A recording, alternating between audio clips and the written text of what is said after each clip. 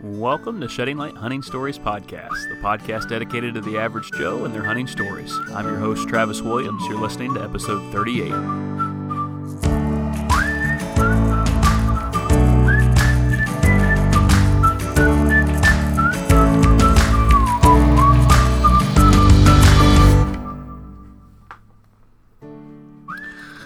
Hey guys, well, the leaves are starting to change color. It's just absolutely awesome to be in the midst of deer season. It has started here in Ohio, although it's 90 degrees today, been like super high temps, so it doesn't really feel like deer season, but I did get out for my first deer hunt yesterday morning. And I am not typically a morning deer hunter. Like, I like to go more in evenings. I used to hunt mornings all the time, but I would bump a lot of deer. My thermals would usually kind of pool at the bottom of my stand, and I just never had a whole lot of luck, except for the rut, of course. But so I've kind of the last couple years tried to do more evening hunts, but whenever you got a lot of stuff going on the opening weekend and it's 90 degrees.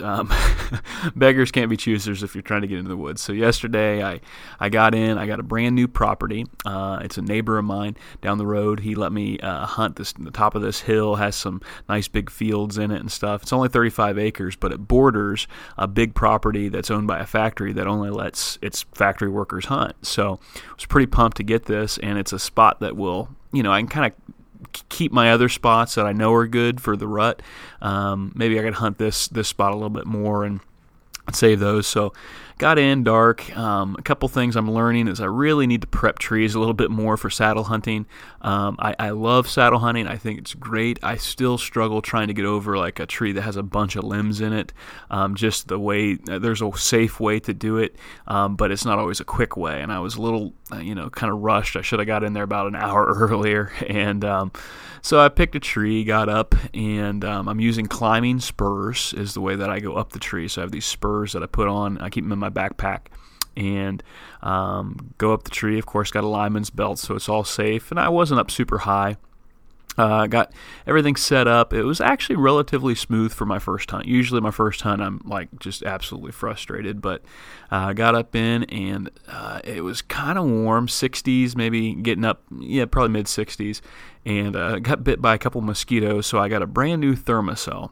And it's just kind of cracking daylight, and I thought, I'm going to fire that thing up and let's see how this thing works. And I'm messing with it, and all of a sudden over to my right hand shoulder, I just see movement. I look, and there's a buck standing there, and he's a decent 8-point buck. I believe he was 8. I didn't get a great look at him, but he was kind of looking my way. And I mean, he had a tall rack, and probably not a shooter in my book, at least not for the first sit of the season, anyhow. But he was a good deer, and he's going to be a great deer one day. And he's standing right where I had planned on, I planned on them coming in.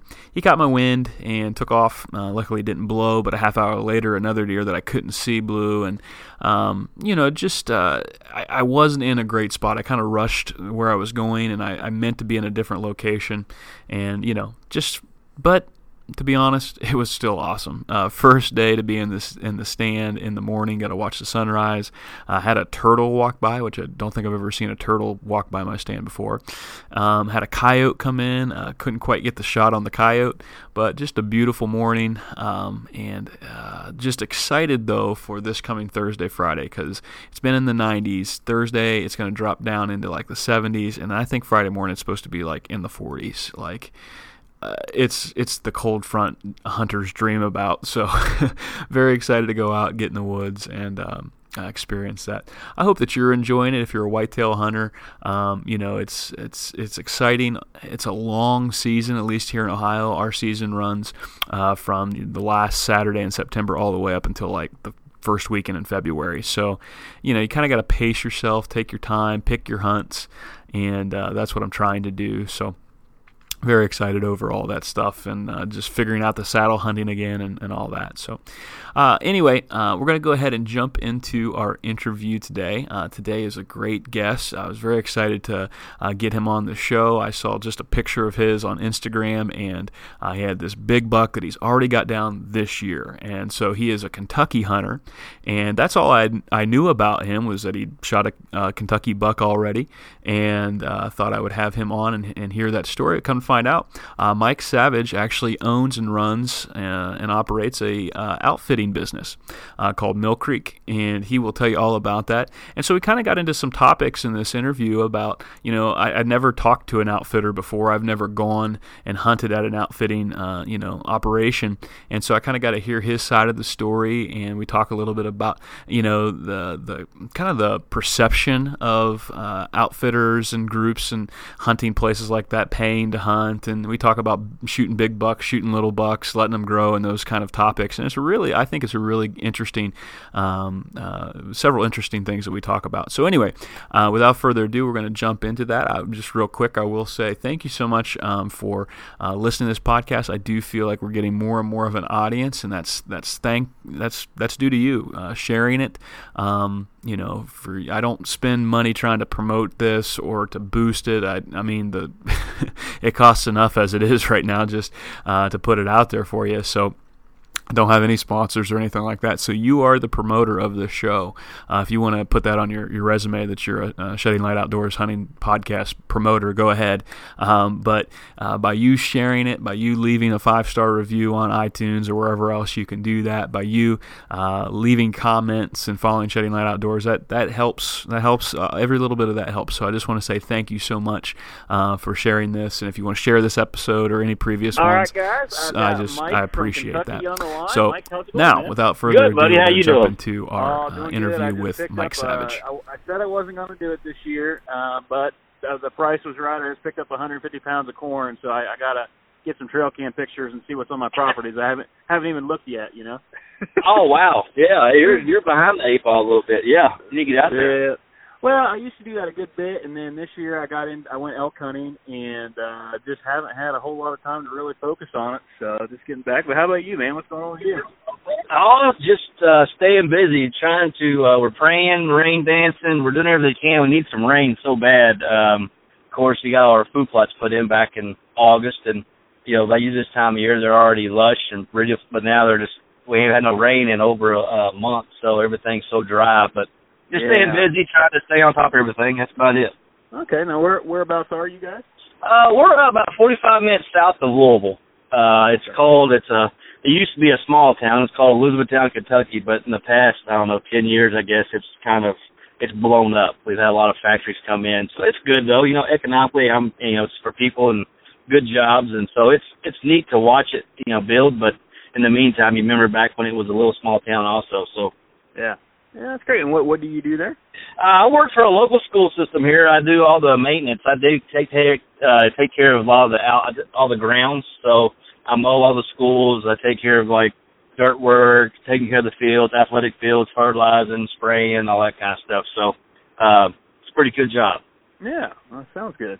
Yeah. Good, man. Well, the way I found you was I was looking around on Instagram, and I'm a little envious of these guys from Kentucky like yourself. They get to hunt like a full month before I get to. And so I just went in, I just looked at a hashtag that said Kentucky Buck, and that hashtag brought up some pictures, and one of them was a picture of you, and I won't spoil anything, but it looks like you've had a little bit of success this year already. Yeah. I was blessed, man, and anytime I get to, kill a really good deer, not just a good deer, but a mature deer, and I don't take it for granted because they're not easy. But we can get to the story now, we can get to later. But yeah, it was I own kind of a background. I own an outfitting. I own a little it's called Mill Creek Outfitters, and we're a local, just a small kind of an outfitter. I take 20 people a year, and we got about 4,000 acres that I kind of manage year round, and we try to do things different. That's why I'm so small, but we only try to kill anything that's over 5 to 6 years old. Give that chance a deer to mature and to grow. So the deer I got to shoot, it was kind of funny because I had some hunters in the opening weekend. So our season comes in always the first Saturday in September. That's why our state's such a big velvet. Everybody wants to come kill a velvet deer. Right. So I had some hunters in from Arkansas, and I was going to let one of them shoot this deer, but he went nocturnal like a week before the season came in. And it figures a lot of those big deer like that, they'll do that. But so the guys went out and they both shot 2 velvet bucks, really nice deer. And we were sitting on the couch and I was talking to the Arkansas guys, and they my phone dinged because my cell camera, and I looked down and there he was, like at 7:05. he showed up. I'm like, oh my gosh. And they're like, I'm showing a picture of him. And I'm like, oh my God, you got to go shoot this deer. And I'm like, yeah, I think I will. So usually, kind of a little secret for you. If you got, especially early season, if you have like a big deer that shows up, in daylight one night, especially when you got a full moon, he will 99 point, I guarantee he'll be there the next night. Yeah. So that's like, okay, I'm going to go in and I guess I'm going to hunt this deer. So, I don't know if you want to get the story yet, but that was kind of the story, but, and it worked out that I got to harvest him, and like I said, I've watched him he was 5 years old, so I got to, I watched him ever since he's about 2 to grow into what he got to grow into, so. Well, let's back up just a little bit. I want to get a little bit of background. I don't think on my podcast, since we're relatively, we're 37 episodes in, I don't think I've talked to anybody that kind of runs outfitting. So set us up a little bit. How did you get into kind of doing the outfitting and starting this whole process? What was that like for you? Well, I've always loved the outdoors. The outdoors for me growing up kept me out of trouble.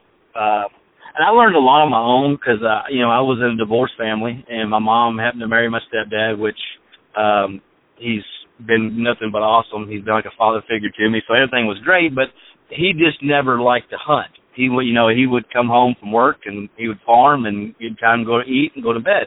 So growing up, I kind of did everything. I went hunting and read books and learned kind of everything on my own, and of course, I was blessed. I was raised up on a farm that we had able to hunt when I wanted to. So the love of the outdoors has always been a passion of mine, a huge passion of mine.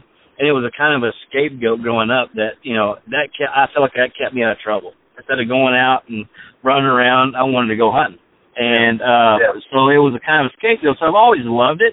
Then I got to a point, I don't know, about 5 years ago, I went and decided to go work for another outfitter here in Kentucky. I absolutely loved it. It was probably one of the best times of my life. I got to meet so many people from all over, famous to non-famous. It was neat being able to go set up farms and taking people and watching these people be able to get close to these deer and harvest them. And it's a puzzle. It's a puzzle game. I mean, I don't know if, to harvest mature deer, it's not easy. So it was something I loved. And it's tough. So, but the thing that I got to working with them, and man, it was like they were bringing, it was like a constant rotation of people. Like it would bring in 50, the next these people leave and be a 50 more, and and we were hunting the same stands over and over, and I was like, man, I can't do this. I can't be a part of it. I just didn't believe in it, and if I don't believe in something, I can't do it. Just because I didn't, I feel like those people paid that mass amount of dollars, they should have an equal opportunity to be able to experience what nobody else got to experience. And those, not knowing the guy just left that deer stand 2 days ago, and I'm putting somebody else right back in it. So I left there, and I was kind of like, man, I love the job because I got to meet so many people.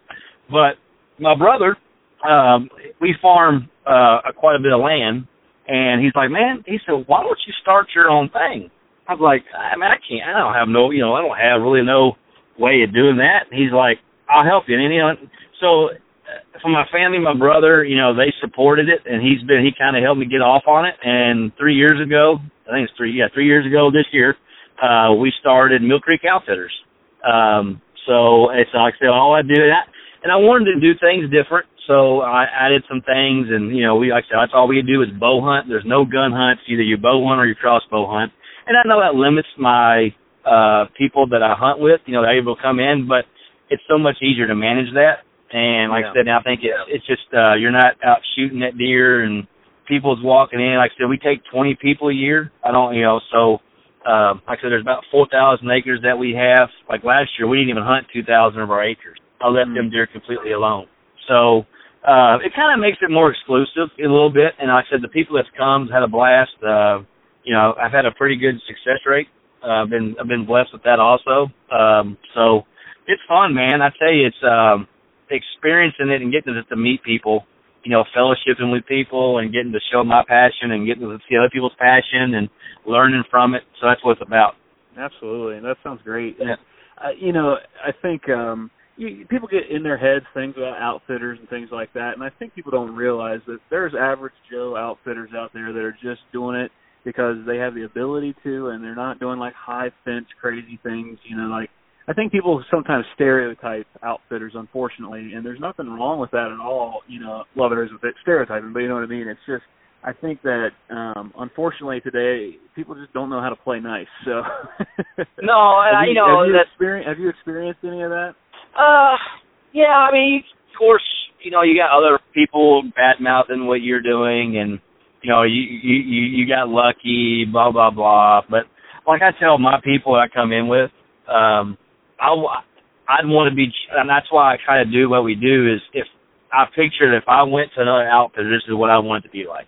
Yeah. This is what I want, so that's how I run it. Now, do I make as much money as everybody else does? No, but I'm not looking at that part of it. If, right. I want to be able to share because, I'm blessed to be able to hunt in Kentucky. Yeah. Now, I haven't got to experience the other, states out there, but I've been to other states. I haven't been to the big, I love to go to Montana, but from what I've experienced and what I've seen and what people come in here like, man, you don't have no idea what this looks like and what this, and they come in and they see 30-some deer in the evening on the set. I had one guy this past, this open weekend had 8 different bucks come in. He's like, man, I can hunt for a week and not see 8 deer, 8 bucks. So, every time I hear that, I feel like how blessed we are to be able to have a great place to build, where we can hunt. And it's beautiful, the scenery's pretty, and it's, the deer are very, I think we're, one of the, Boone and Crockett states in the United States.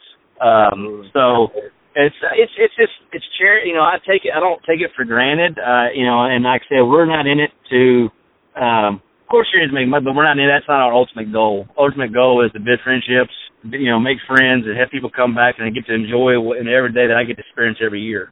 Absolutely. Well, Mike, so being a guy running there, how much has that limited your hunting time? Are you still able to get out a good bit, or oh yeah, how do you balance taking guys out and making sure you still get into the woods too?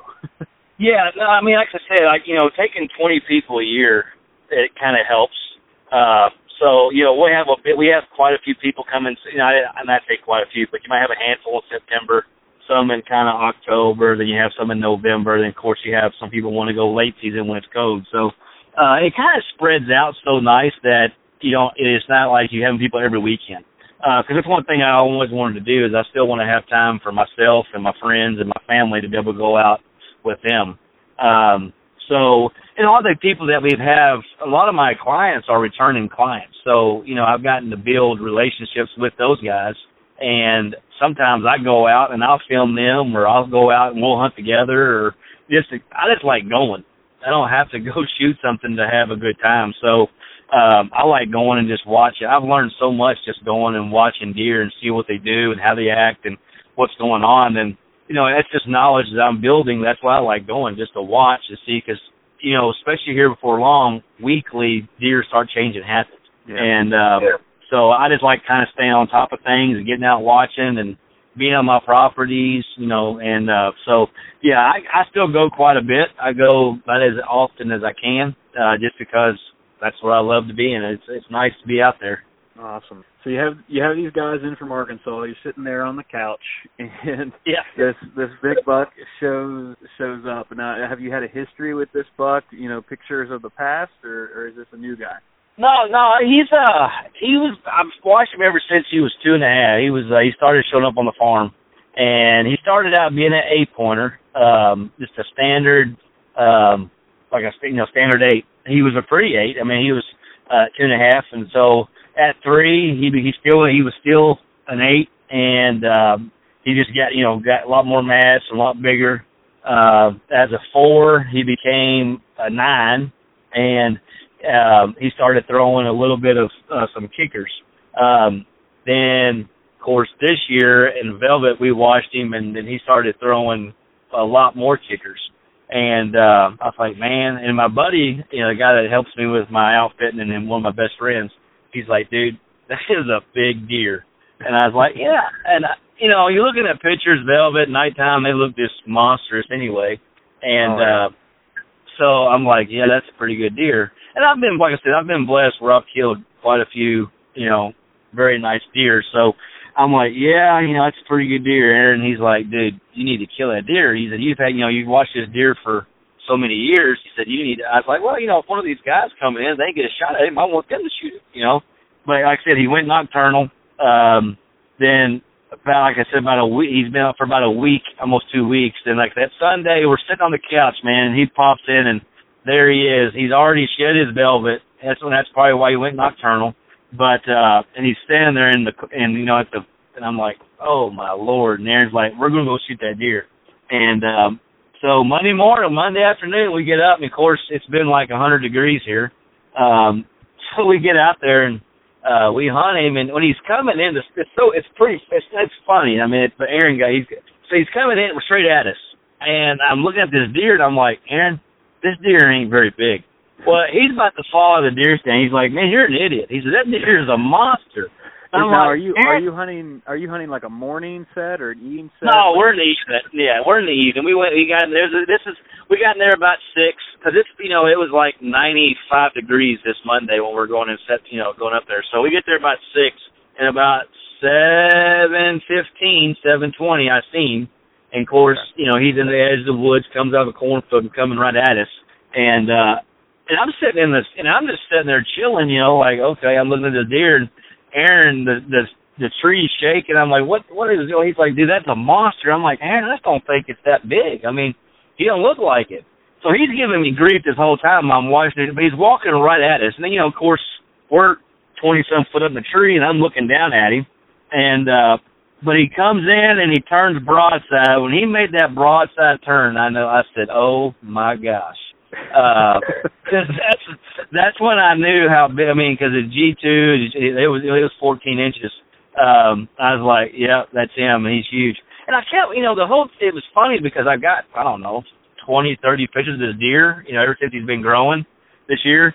And I remember the pictures, how big he was in the picture, but it just wasn't coming realistic to me when I'm looking at this deer, I guess, from 20, you know, up from looking down at it. Yeah. And so he turns broadside, and he comes around about 18 yards in front of me. And of course, I smoked him, and he went about 10 yards, and I got down. And once I got to him, and I got my hands on, I knew that was something special. He only went 10 yards. Yeah, he fell over dead, 10 yards. Wow. Yeah. So I mean, he didn't. I shoot those big Rage Extremes, so it puts a cavity hole in them. But yeah, he went back. We watched him fall over. So yeah, so I mean, there's got to be something rewarding too. I mean, for anybody that's, you know, trying to manage deer, make sure that they're shooting mature deer. You know, to do it on your own property like that and have a buddy there, that's got to be a pretty special thing.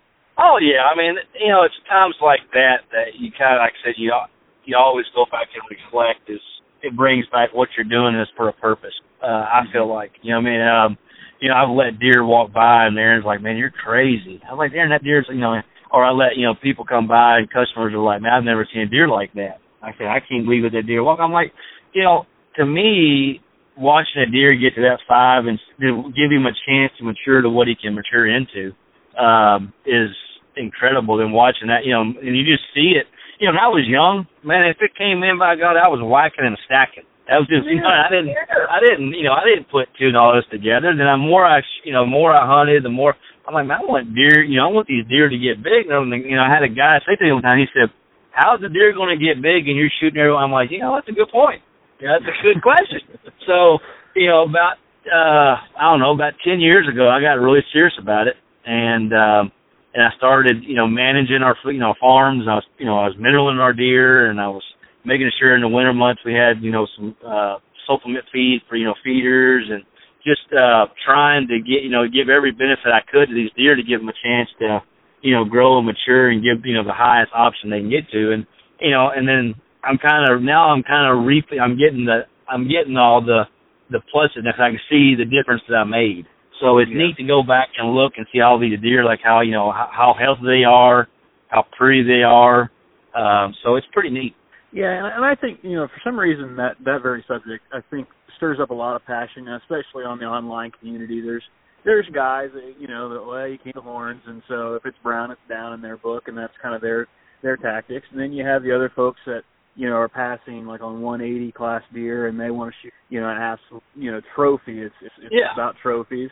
And I think across the hunting community, just learning to just say, hey, you know, we all get to enjoy being out in the woods, and we each have different goals. And I think, to me, I've just kind of landed on, you do whatever you want to do as long as it's legal and ethical, and go for it. If you want to shoot a small buck, you know, a fork horn, and that makes you happy, and you just want the meat and the tenderloin, and then go for it. But don't slam the guy. Don't slam the guy that wants to spend some extra time. He has the resources. He's got the money to spend on it. You know, we're all spending money on different things. So if somebody wants to spend the extra money that it takes to put in the food plots and do those kind of things, then I say go for it. I think we get a little too wound up over the way that we did it growing up, and we don't let other people just enjoy what they enjoy doing. That's kind of my take on it. I'm 110% very the same thing you are. The fun of deer hunting has got out of hand, in my opinion, and it's because TV. The thing about when I grew up, I remember watching Dan Fitzgerald wearing his red placker, black, you know, his sweatshirt, had his, you know, and he got there just whacking, stacking deer and having a great time. And, you know, the thing about it is it's gotten so economically incorrect, in my opinion. I don't know if that's the right word or not, but to me, if you want to go out and you want to shoot, go out and enjoy it. But also understand, don't get up frustrated when you're not killing any, you know, you're not getting a big deer or you're not seeing any big deer on your property. But if you want to go out and, you know, if you want to go out and hunt and you want to harvest, I'm all for it. But go out and enjoy it and respect it and do what you want, you know, how you want to do it and do it the right way. I don't throw stones at nobody. You know, I tell people all the time, man, and they got kids, go out there and have fun, laugh, share memories, make memories, and be thankful that we're able to, you know, go out in a free country and do what you want to do and have the option to go out and have a harvest an animal like this. And but it's gotten so economically negative where, you know, all you hear is boom this, you need to do this and this. You know what? You know, back in the day, I think that helps. Don't get me wrong. I think all these food plots and everything helps your deer. The more healthy you are, the bigger they're going to get. But it's still, you know, our ancestors shot bucks. You know, there's this, you know, people back in the day shot big deer. I mean, if you look into the records, I mean, back in 1950s and 60s, there's world-class deer been, you know, scored. But I think overall the deer herd population, the healthiness, I think it's gotten better just because people are paying more little attention to what they're doing. But, yeah, I think it's gotten such out of hand about, you know, people throwing, you killed a small deer. You know what? Who cares? If if you walk into deer stand and that deer makes your heart pump, by God, that's what it's about. Yeah. I think about the Bible verse that says a house divided against itself can't stand. And I think Abraham Lincoln quoted that as well. And I just think, you know, there's so much truth to that, is that we don't realize that while we're on Facebook spouting off about what we think about this or that, there's there's new hunters that are trying to get into it, and they're discouraged by that because they're afraid to post. They're all excited because they shot a fork horn, and they're afraid to post it because they're going to get ripped. And then on the flip side, there's a guy that shoots a 170, and he posts his picture, and he gets accused of hunting high fences, and he's doing this, and he's got millions of dollars. And so, what we're doing is we're actually hurting ourselves, because the more we do that, the more we're separated. The more there's a group of people that don't want us to hunt at all, and if we can't figure out how to get along and play in the sandbox, one day we might lose a lot of the stuff that we've got. So you got to learn a little bit about that. So. No, you know, you got to stand behind each other, man. Like I tell people all the time, you know, I get people say, "What, you know, that guy?" I'm like, you know what?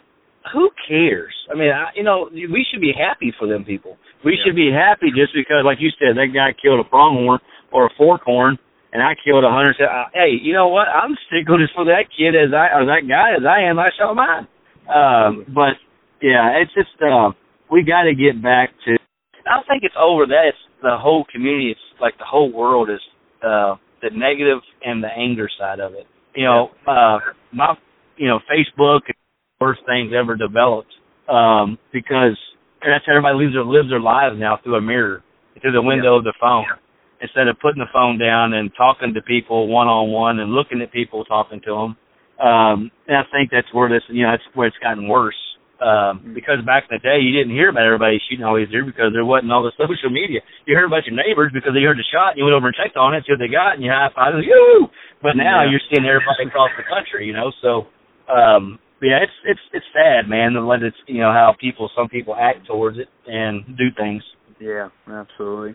Well, Mike, we got a little bit of time here, kind of wrapping things up a little bit, but that was what did you end up scoring that buck? He was pictures, he looked like he grossed 173.8. Oh my goodness! Wow. Yeah. People say nets are for fish. I think he'll probably end up like whenever it gets to, I think he'll be upper 60s. I think. Is that the biggest deer you shot, or is there some bigger ones? She's gonna probably say you're an idiot, but I haven't really scored all my deer. I don't get into that. I mean, like I said, I'm not a big scorer. I don't like trying to, but they, I have some that are probably really close to him. But he is probably one of my biggest deer, but I got one or two I think that will be close. So, yeah. Well, is there any other, I guess, that was the main story I wanted to hear. I might ask, is there any other whitetail stories that just kind of jump out to you as you think about it, as you look back over your hunting career? Man, there's so many. Probably some of my favorites, so like I said, taking my kids. That's probably I'm all about making memories, man. And it's this world, you're here today and you don't know when your last day is going to be. Yeah. So I try to take every day as it's my, you never know. I try to live every day to the fullest.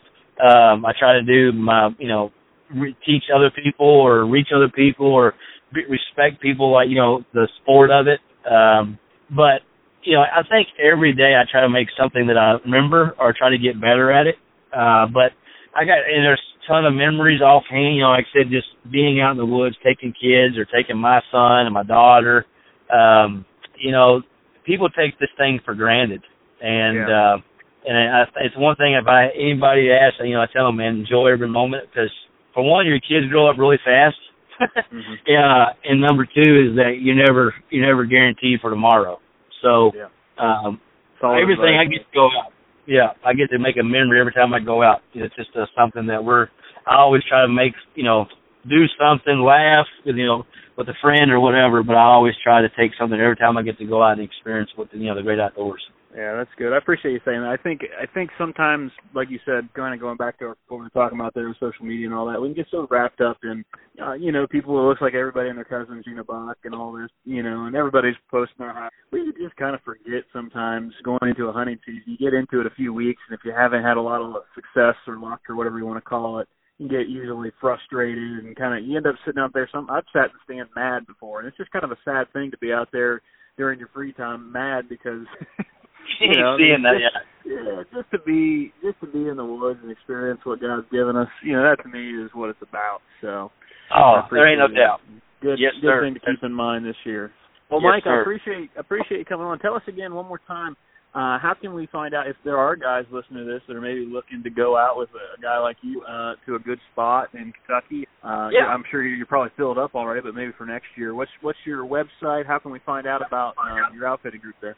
Of course, we did it. We had a website, but it's Mill Creek Outfitters in Elizabethtown, Kentucky. But we have a Facebook page and we have a Hunters page, and I have an Instagram account.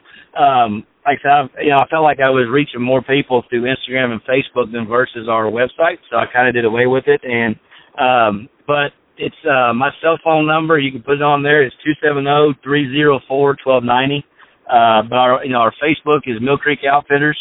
Like I said, you can get on there and like us, share us, appreciate it.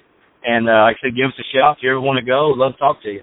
Absolutely. Well, Mike, thanks so much for your time. Thanks for coming on. It's kind of short notice, but you willingly came on. Congratulations on your buck, and I hope you guys have a great rest of your season goes well. Travis, thank you, buddy. You do the same, man. All right, take care. See you. And there you have it. A really good interview with Mike. Really enjoyed kind of picking his brain. I didn't know that he was an outfitter whenever I got into the podcast and found that out, and just enjoyed hearing his story and learning kind of his side of things, how that works. I've never been on an outfitted hunt. I've never considered being an outfitter, so just kind of hearing his perspective down in Kentucky was awesome. And, what I love about what Mike does is he seems to be an average Joe that's trying to manage what he's been given in that property. And I think each of us, even if we've only got a few acres, we're trying to do the same thing. Maybe we can't do a food plot, so we put out mineral licks, or we try and take inventory by putting out corn or whatever your state allows. Even those of us that are hunting public land, you've got to manipulate where the deer are moving or try and figure out how that you're going to get in on that. And so that takes an understanding and kind of mastery of what you're doing. And each has its challenges, each has its rewards. But what's interesting to me is this all kind of goes back to Genesis, and I want to explain. What's interesting to me in Genesis 1 is that God creates man in his own image, right? That's verse 26. He said, "Let us make man in our own image," and so God makes us like him, which is weird. But then the next thing that it says, immediately after that, it says, "And let them have dominion over the fish of the sea, the birds of the heaven, over the livestock, and over everything that creeps on the ground." Like everything. So the second thing that God says about man, besides us being made like him, is that he wants us to manage, to have dominion, have rule over all of the animals that he just made. And so Adam's given the task of naming the animals, which would have been kind of a crazy. I don't know if God just lined them up, or if he had to be a hunter and go scout in the garden, scout these animals out and be like, okay, that animal is different than that one. And so he's coming up with these names. I don't know how it worked. But the fact of the matter is that that's what God gave man to do. That was the very first job, was taking care of, having dominion over the creation that God has given. And so in a lot of ways, we're still doing the exact same thing today. As you go through this hunting season, you're going to learn how to do that better through mistakes or through successes, through things that you do. And I just think that that's kind of a cool thing, that's a tradition that has been going on for years and years and years. And so I think we just need to be mindful of that. I think that encourages me personally that, okay, obviously if I take stuff into the woods, I need to take it out of the woods. So I have to be careful about not leaving trash and leaving even like those little scent sticks where you put them put them in a bottle or whatever. You can leave those hanging. I think just doing things just to try and make sure that you're doing your part. Obviously, it means being an ethical hunter, trying to take the most ethical shots, being respectful of the animals that we've been given. I think it means just doing everything that we can to try and take care of this gift, because it is a gift. Creation is a gift for us to enjoy, but also a gift at the same time that we are to take care of. So how are you taking care of it today? What are you doing today to better the areas where you're hunting and not just, I guess, reap the rewards of it? So something for you to think about, chew on a little bit. Thank you guys so much for listening to this podcast. Really appreciate it. I'm going to go ahead and sign off now by just saying, shed the light.